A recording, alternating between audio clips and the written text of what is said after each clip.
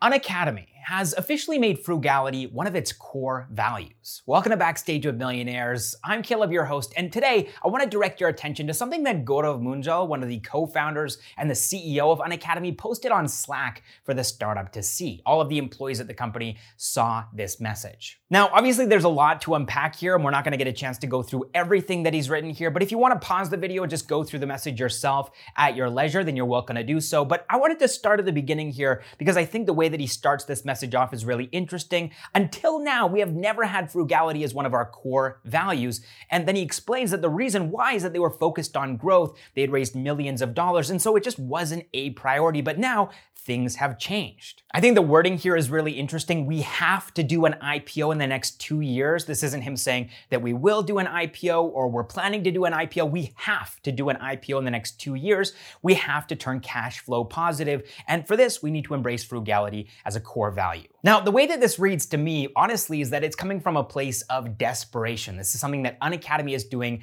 to survive. And if they don't do this, if they're not frugal, then they won't survive.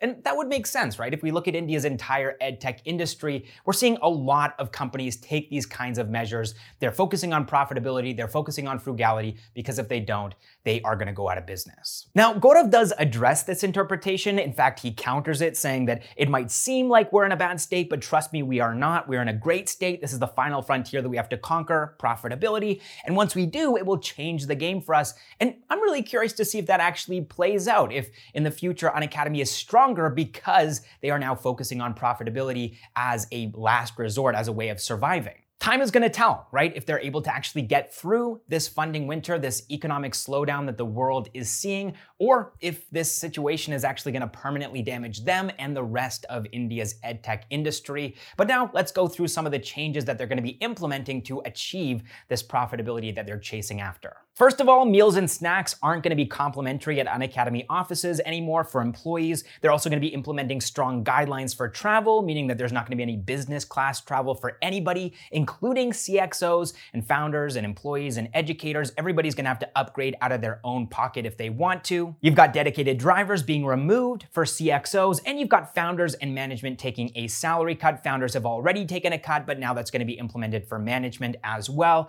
And then lastly, they're going to be shutting down businesses that have failed to achieve product market fit, like for example, their global test prep. All right, next up, let's move into our founder spotlight now, because this week I wanted to highlight the founder and CEO of Zoho, Sridhar Vembu. Now, the reason I wanted to highlight Sridhar today is that he actually this last week gave a speech at a regional conference in Bengaluru, and this speech started a debate about the validity and significance of VC culture in India's startup ecosystem. Now, obviously everybody knows that Zoho is a bootstrapped company, which makes Sridhar's accomplishment in building Zoho up into such a successful company so impressive. They haven't raised external capital from VC firms or angel investors. And in Sridhar's own words during this speech, I'm quoting him directly here, "In Bengaluru, we are building a lot of companies, but the thing I see is missing is that a lot of these companies are exit focused. There are too many VCs floating around who are too exit driven. That's an incorrect strategy for our nation." Now, the really wild thing about this quote and about this speech is that if he had given it in 2021, I don't think most people would have cared.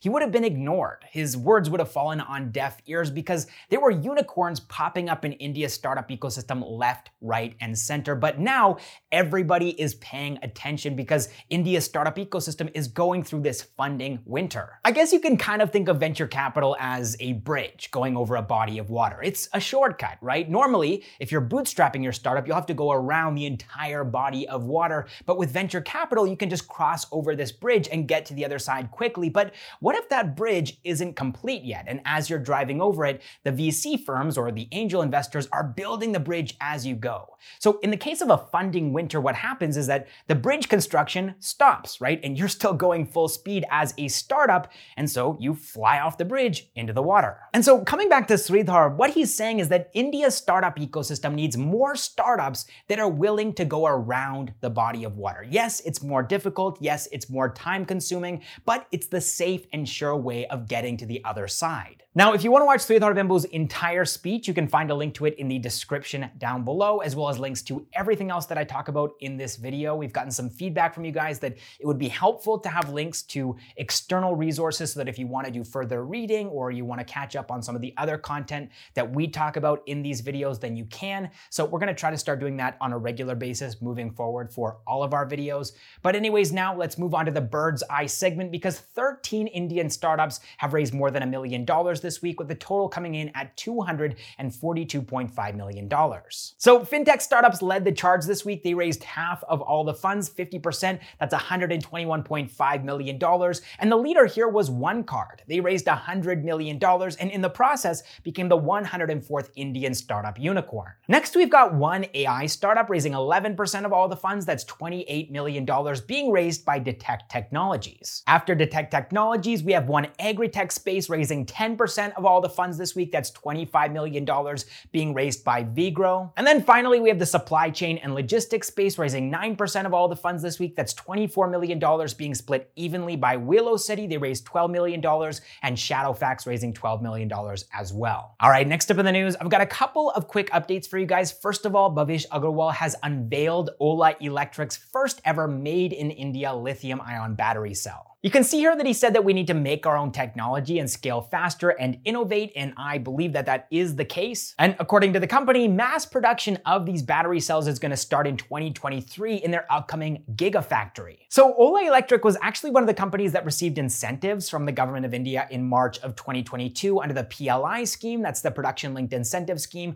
to manufacture advanced chemistry cell batteries in India. All right, next up in the news, more layoffs. Unfortunately, at least 150 people have been laid off from Mumbai-based fresh vegetable delivery startup Frazo. Now, the main reason why they've done this is that they weren't able to raise fresh funds from investors, and so they're trying to cut costs in order to survive and extend their runway. They have between 150 and 200 dark stores across India in 5 major cities: Mumbai, Delhi in the NCR region, Bengaluru, Pune, and Hyderabad. Now, so far, fortunately, they've only had to shut down their NCR operations, but in the future, it's possible that they'll also have to shut down their Bengaluru and Hyderabad operations as well, which would, of course, result in more layoffs. All right, that is all the startup news that I have for you guys this week. And now just a bit of housekeeping. Last week, we put a link to our newsletter in the pinned comment down below. And a lot of you guys tried to click on that link, but you found out that that link was broken. Turns out the service that we used to host our newsletter was down. I think they had some scheduled maintenance. And so when you guys were trying to click on that link, it wasn't working. Rest assured, this week in the pinned comment down below, you will find the link to our newsletter and it will work. So if you want to sign up for our newsletter, basically it's an extension of the bird's eye segment of our video where we cover the funding news. So if you want a more expanded, in-depth look at the funding that's happened in India's startup ecosystem, you can sign up for that newsletter. Now, I want to thank all of our Backstage with Millionaires members, our unicorns, our decacorns, and our hectacorns for financially supporting what we do here at Backstage with Millionaires. And I want to say thanks to you for watching this video through to the end. And I will see you in the next one.